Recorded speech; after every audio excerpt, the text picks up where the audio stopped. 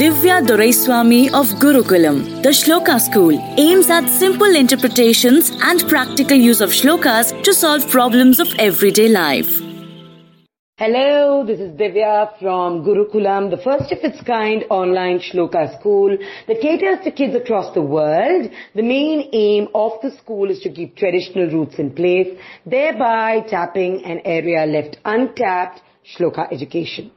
Gurukulam today is very proud to be on the platform Sochcast, sharing our thoughts about culture and everything relating to God and culture.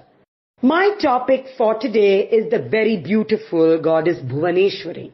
During the session, I will tell you who goddess Bhuvaneshwari is, a little description about the god as to how she looks, a shloka, the meaning, and the benefits of chanting this particular mantra. Goddess Bhuvaneshwari is the fourth amongst the 10 Mahavidya goddesses of Hinduism and is an aspect of Parvati as elements of the physical cosmos in giving shape to the creation of this world. She is also called Adi Parashakti, one of the earliest forms of Shakti. Her consort is Lord Bhuvaneshwara. The word Bhuvaneshwari is a compound of the words Bhuvana plus Ishwari, meaning the goddess of the world or the queen of the universe, where the worlds are the three Bhuvana or three regions of Bhu, also called the earth, Bhuva, also called the atmosphere, and Swah, also called the heaven. Goddess Bhuvaneshwari is the goddess who rules over this universe. She is regarded as the creator apart from being the sustainer of the world. She is known in many other names such as Parvati, Durga and Bhagavati. Bhuvaneshwari is one of the manifestations of Kali, the fierce form of divine Shakti. The holy Vedas hail her as Aditi, the infinite and all-encompassing mother who holds the entire space in her cosmic womb. Therefore, Bhuvaneshwari is cosmos personified. There are numerous legends reading this goddess, one of which speaks about Lord Rama propitiating Bhuvaneshwari before his successful final assault on demon Ravana. Goddess Bhuvaneshwari holds the Angusam or the elephant gourd and the noose in two of her hands while showering her blessings on the devotees with her two other hands. Isn't that description beautiful? Like this Sochcast? Tune in for more with the Sochcast app from the Google Play Store.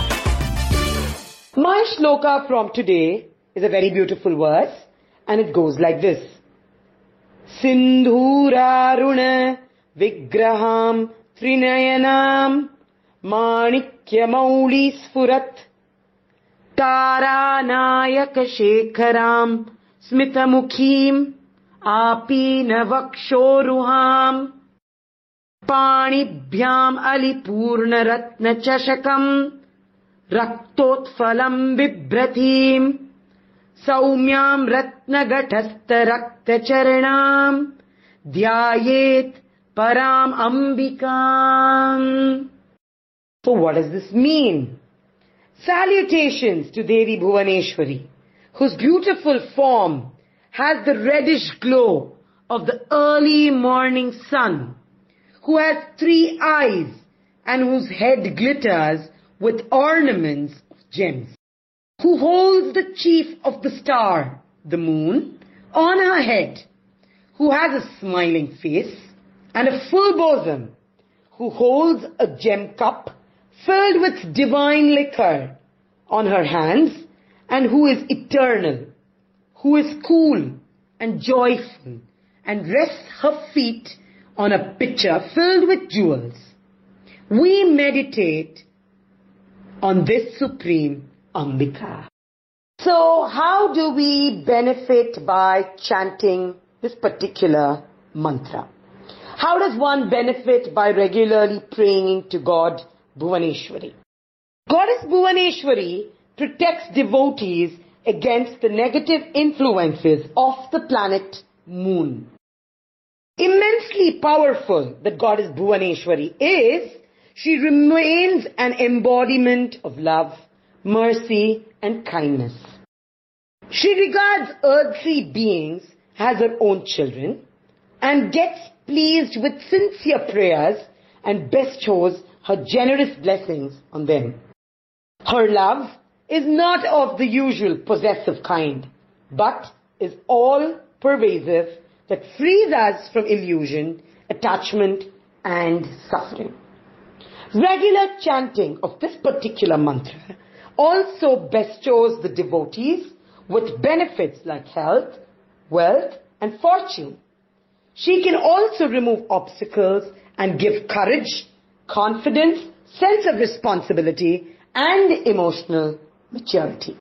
Try chanting the shloka on Tuesdays or Fridays, maybe, 16 times or even 108 times, and do let me know how you feel. I'm going to be wrapping up this session. I'm going to be back soon with yet another shloka and its benefits. Till such time, it's Divya signing off. Namaste.